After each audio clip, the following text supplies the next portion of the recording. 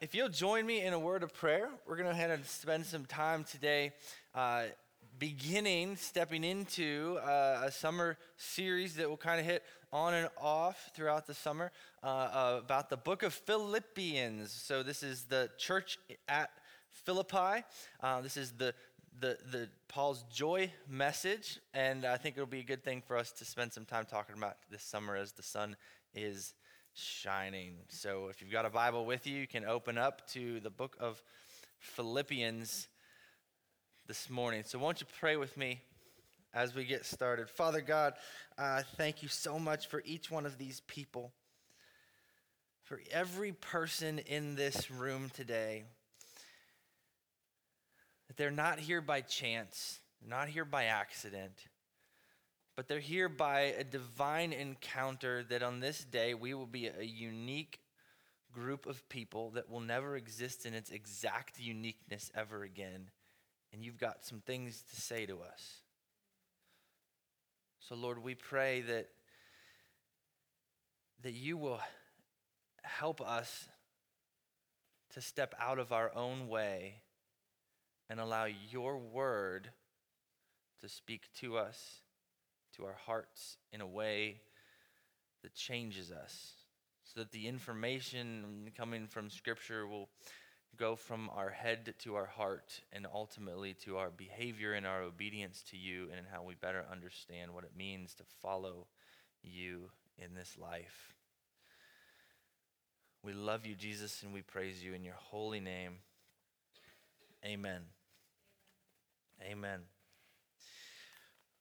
Well, as I mentioned, as we move into this church at Philippi, as we move into the book of Philippians, it's a very interesting book and I think important messages throughout this book, and I think that you're going to enjoy this. Now, as I look at our life, I've been a Christian for a long time. I've been wired in Christianity. I've been wired in churches for a long time. And I know that in the life of a Christian, we have a lot of ups and downs. We have hills and valleys. And you would think that we would be the most joyful people on the planet, right?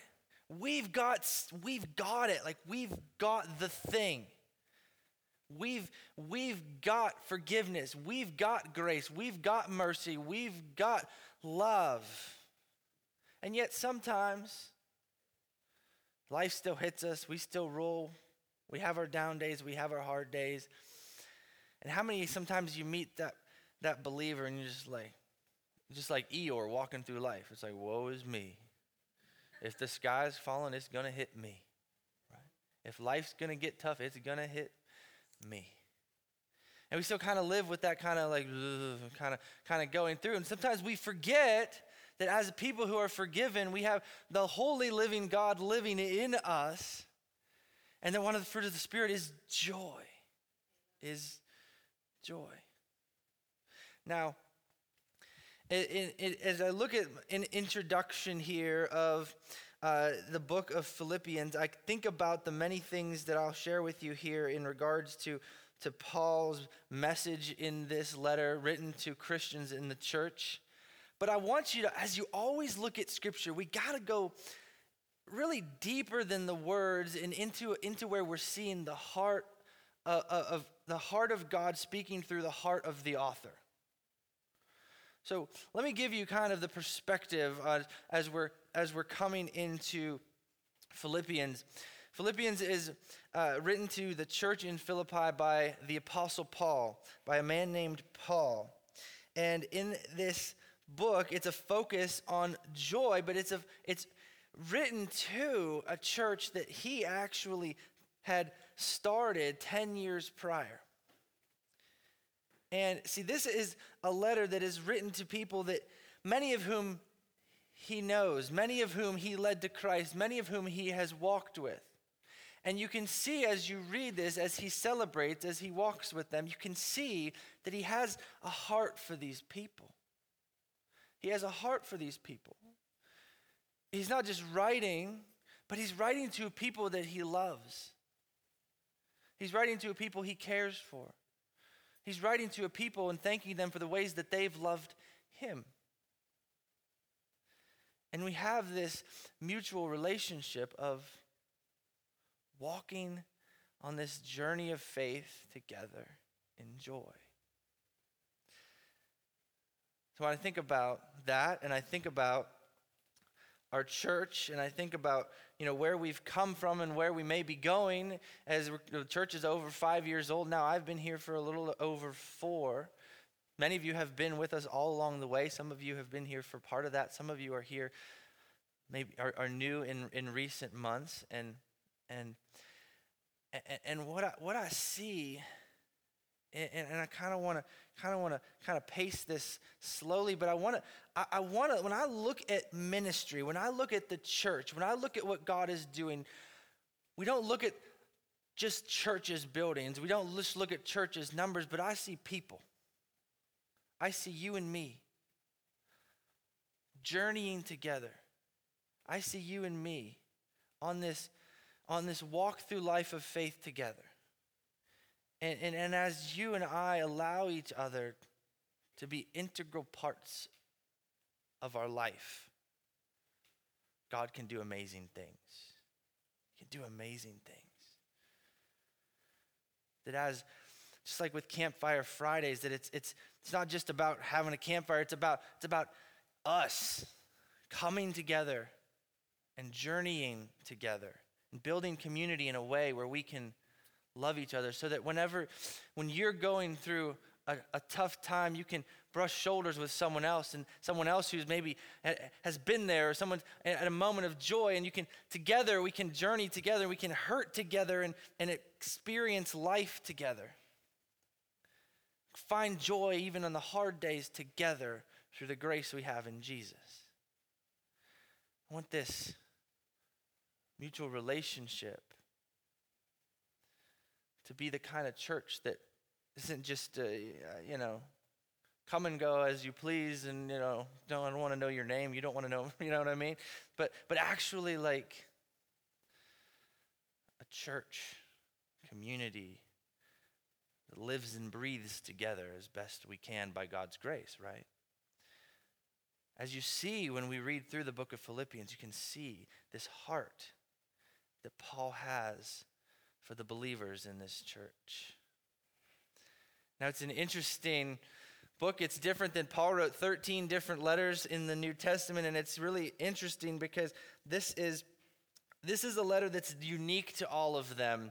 Like I said, he started this church 10 years prior, and in this church, he's not, in a lot of his letters, he's offering some criticisms. He's approaching a struggle. He's approaching a heretic that has come in, or someone has come in and they're skewing the gospel in a way that he wants to set them straight, or he wants to teach them the truth. He wants to remind them of the truth. He wants to remind them of God's design for church. And he's really, in some ways, setting them straight by what God ultimately has in store for that congregation, but even bigger than that for capital C Church.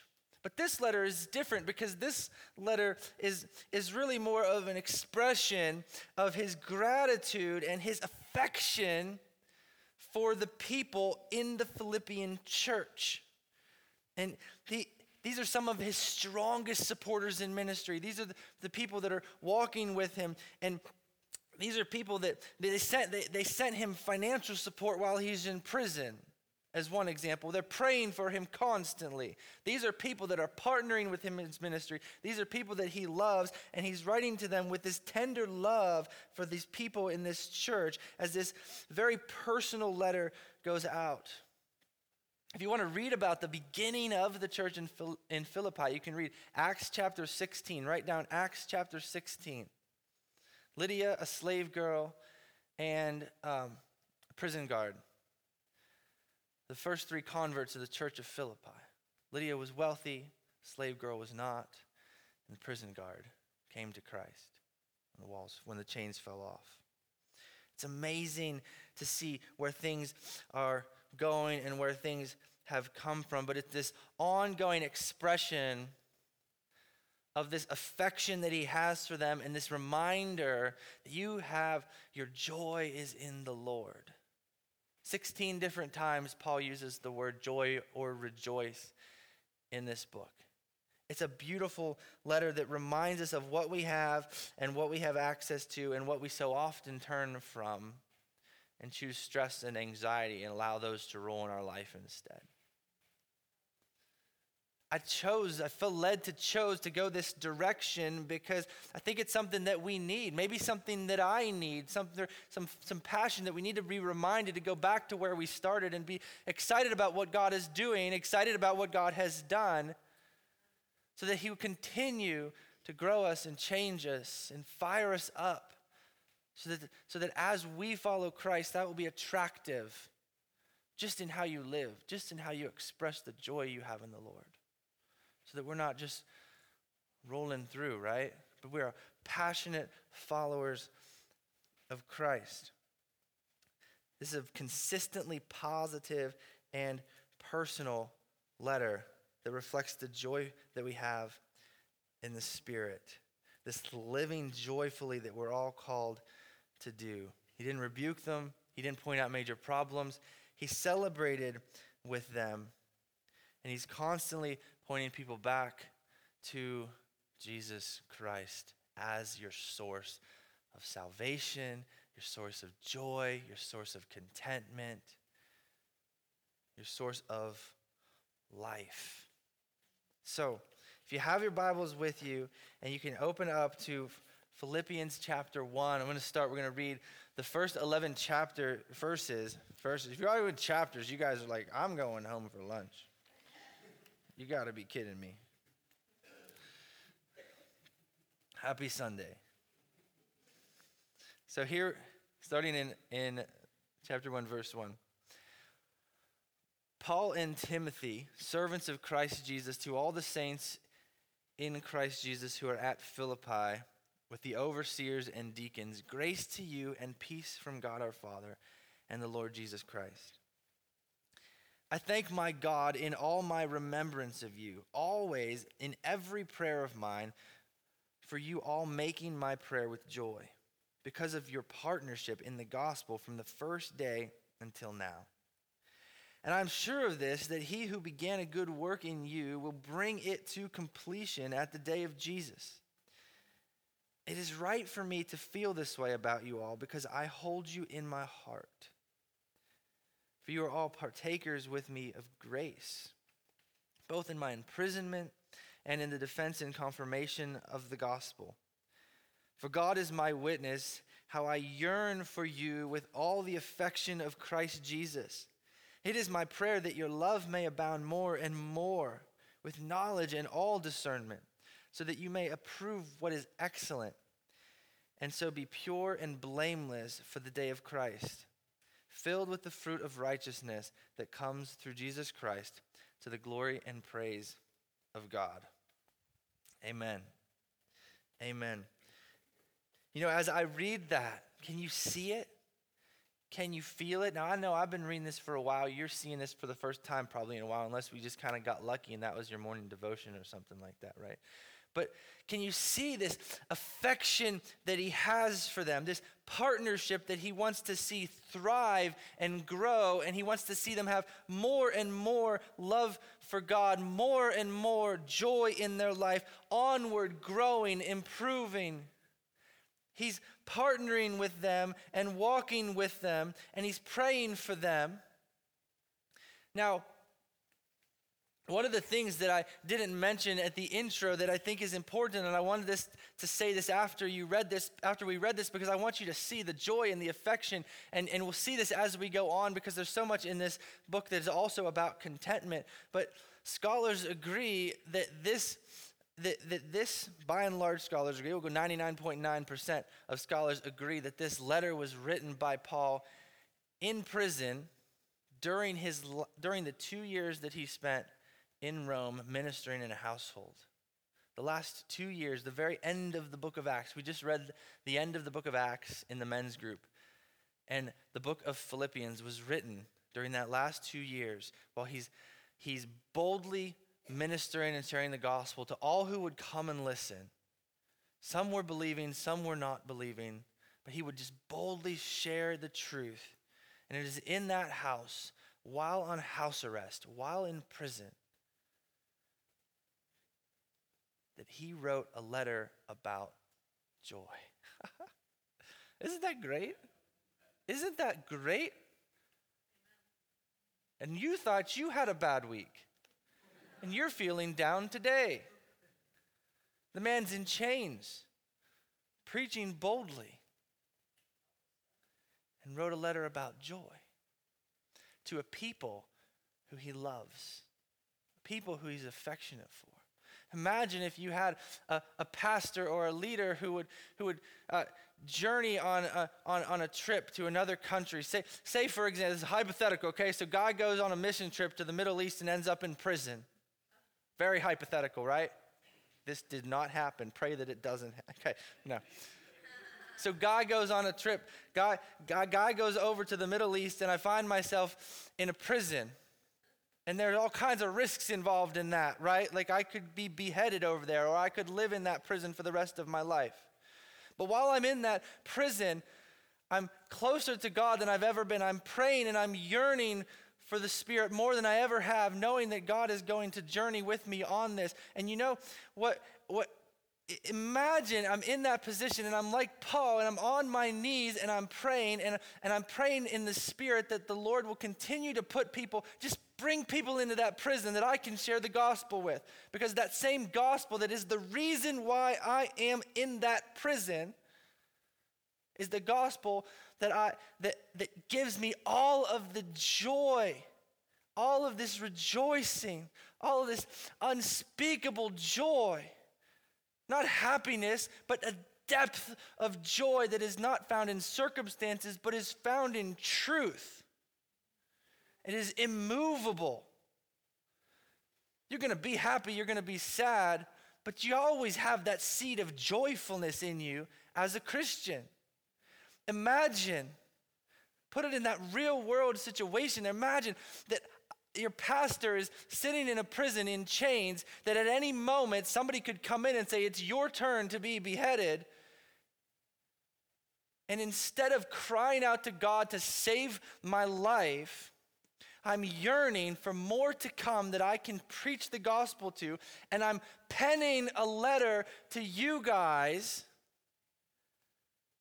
affectionately in tears, begging you to stay the course, begging you to stay joyful, begging you to be bold for the gospel, begging you to remember what Christ has done for you.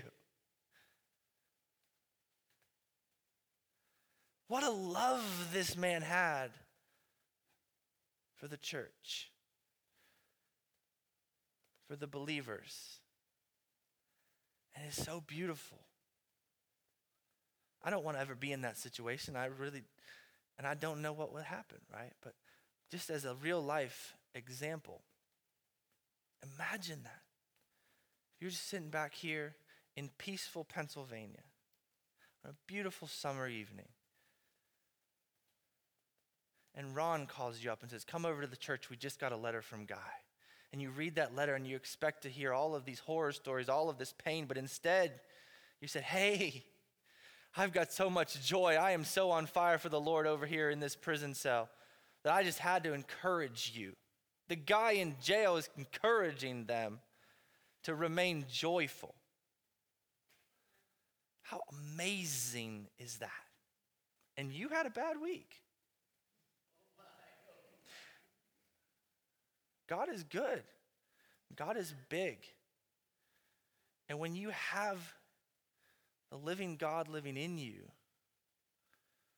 your joy can overcome all things because your joy transcends circumstance. And Paul is yearning for them that in this partnership that he has with them in the gospel, and that they will continue forward knowing that the God who began this good work in them is going to see it through to completion. Hey, you're going to continue on this path, and someday you're going to stand before the Lord Jesus complete and righteous and welcomed into heaven. But you can have joy today. You can live for God today. And it is a beautiful, beautiful thing to follow God no matter what life throws at you. To know that my joy is in the Lord. It's not in how my day goes, and it's not in whether or not I like the sermon this week. It's all about what God has done and what God is doing. So that we are a house of God, and God is living in us. So one of the main themes, my title for this message today, is God's grace and joy. And here's why that is so important. Because it's interesting to me, right? Like, sometimes we go about our life and think, what do I have to be joyful about? What do I really have that's worth smiling? The devil is going to trick you. The devil is going to lie to you. The devil is going to try to pull you down. The devil is going to tell you that you don't have any blessings in your life worth being gracious for, thankful for, right? Like, I don't have anything.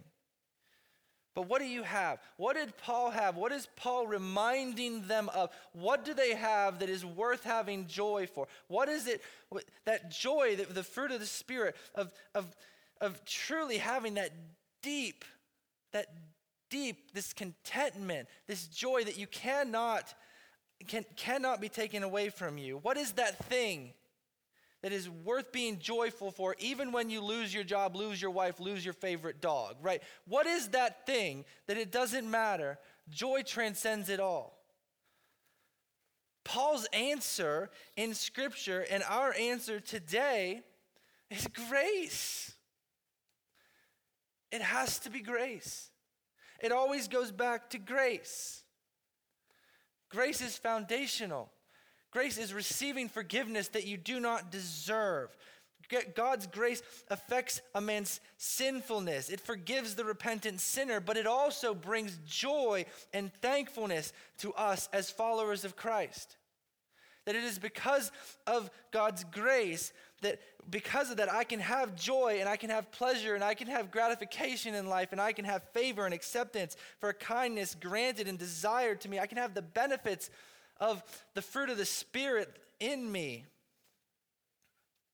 I can receive grace, and that God gives to me and expects nothing in return. Just give me your life, right? Nothing but everything. This unmerited grace, this absolutely free expression of God's love and kindness to men and women who deserve none of it. To receive grace, unmerited favor from the God of the universe who sent his son to the cross for you. If you're ever wondering where you're going to find your joy, if you're ever wondering how I can stay joyful even on the hard days, how I can stay joyful no matter what life throws at me, how I can stay focused on the things that God has called me to no matter what, it goes back to grace. Because what Jesus did on the cross, he did for us. He did for us. And he did that while we were still sinners, knowing that we didn't deserve it. And if you're a believer, you look at that and say, man, what do I have to be joyful about today? What do I have to be thankful about today? Well, that's something that's never going to change. That's something that's never going to move. You always have that. You can always look back to that. Grace, grace, grace. And so I want you, as you walk with God, to be reminded of that today. And as we begin this journey into the book of Philippians, it's so beautiful to see as we ourselves, you and I are partnering. If you're a Christian, if you're a regular attending Christian, we are partnering in the spreading of the good news. We have a similar relationship as what Paul had with this church. He never pastored that church. He wasn't present in that church, but he was integral in that church. He would have had local pastors in that church, but Paul's joy is derived from seeing how these Philippians had joined him as partners in spreading the gospel, and his confidence that God would continue to work in them. He's confident that God's going to continue to work in them. So if I'm sitting in a prison cell in the Middle East and I'm wondering what's going on back there, praying for you guys, yearning for you guys, penning a letter like I could not write,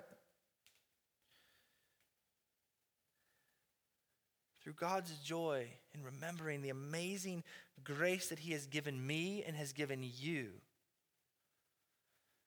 God will restore our confidence. I can have confidence in knowing and praying that you are continuing to walk with the Lord.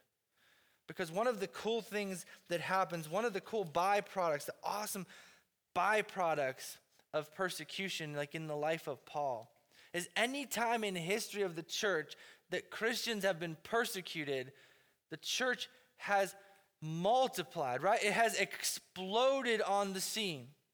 You wonder why we think the church in America is on a decline overall? Is there hasn't been persecution on Christians in America for a long time.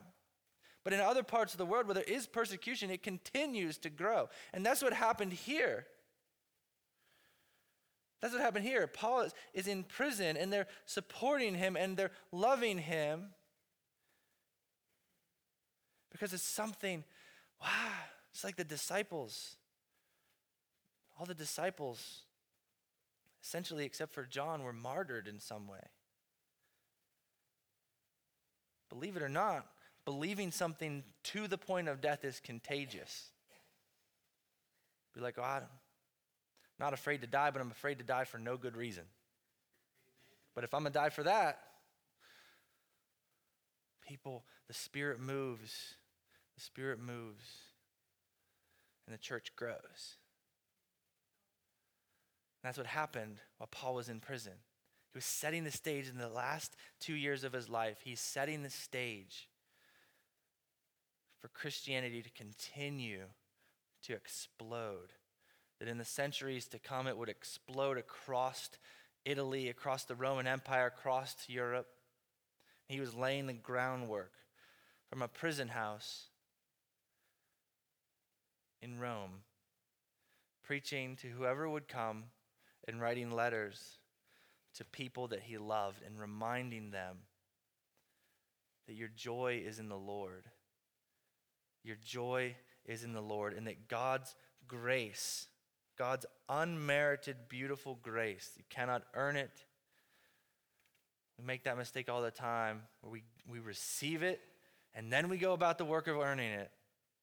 But that grace that God has given us, it should fill our hearts with joy. We're happy people serving God because we have life like no other people in the world have. So I pray as we begin this journey through the book of Philippians this summer, I need this as much as many of you need this, to be reminded of the joy that I have in the grace of God as I follow him and I serve him day in and day out, and as you grow in your relationship with him. I pray that you will ask God to continually give you that fruit of the Spirit, bring it to the surface, bubble it up, make it that expression true in you. Let's pray as the worship team comes. Father God, I thank you so much. We thank you for your grace.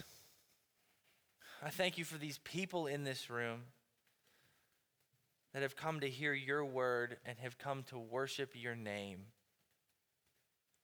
Lord, may we be a people who are first and foremost affectionately in love with you.